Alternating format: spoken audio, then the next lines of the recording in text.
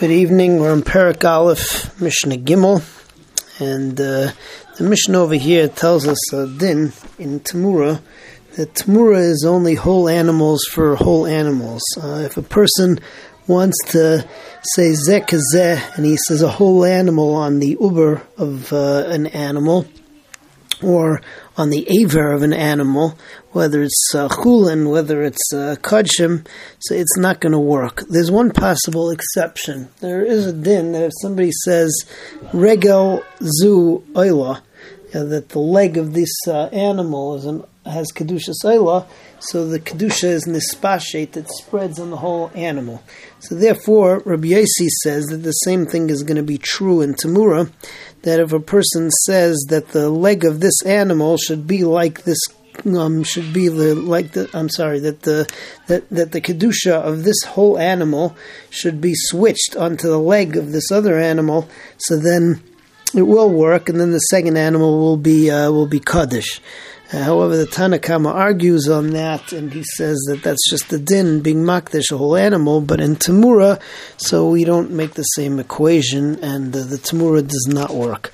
Okay, so the Mishnah says like this: Ein memirin evarim be'ubarim. You cannot make a Tamura of limbs for fetuses, v'lo ubarim be'evarim, nor fetuses for limbs, v'lo evarim be'ubarim b'shleimim, nor fetuses and limbs for full animals, v'lo shleimim b'hem, nor full animals for them.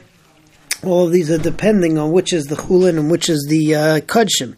Rabbi Yossi says, Meimirim evarim b'shleimim.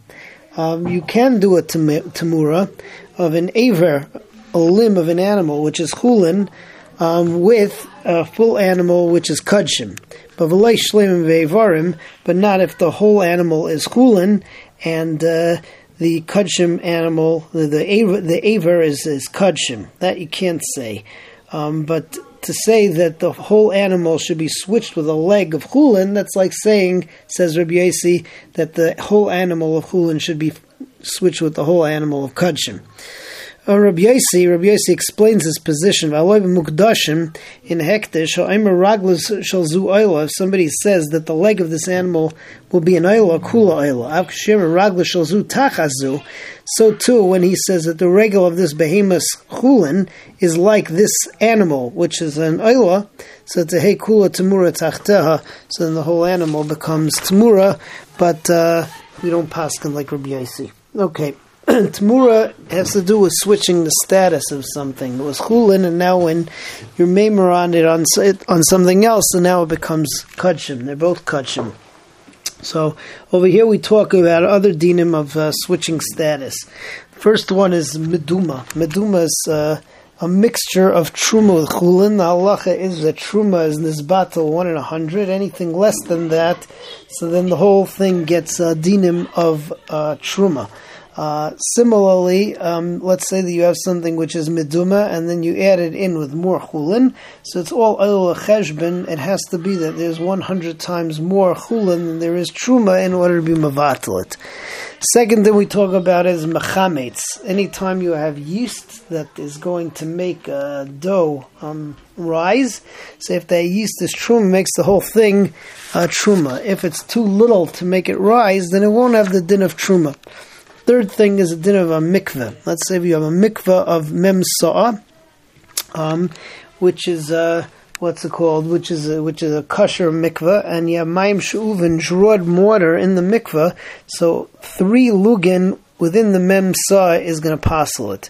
If you have the mem sa'ah by itself, then you can put any water in, and it's not going to passel it. So that also goes lefi cheshbon.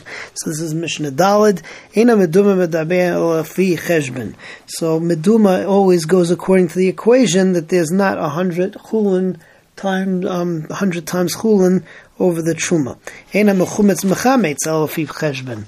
So we only say the mechametz makes everything usher if there's enough to make it rise. Ein ha'mayim she'uvim psulim paislim es ha'mikveh. Mayim she'uvim, drawn water, cannot pass of mikveh el fi cheshbon if you have 3 lugin within the mem sa'ah. But if you have the mem sa'ah by itself, so then it's not going to do it. Be'ez Hashem, next time we continue with Mishnah Hay.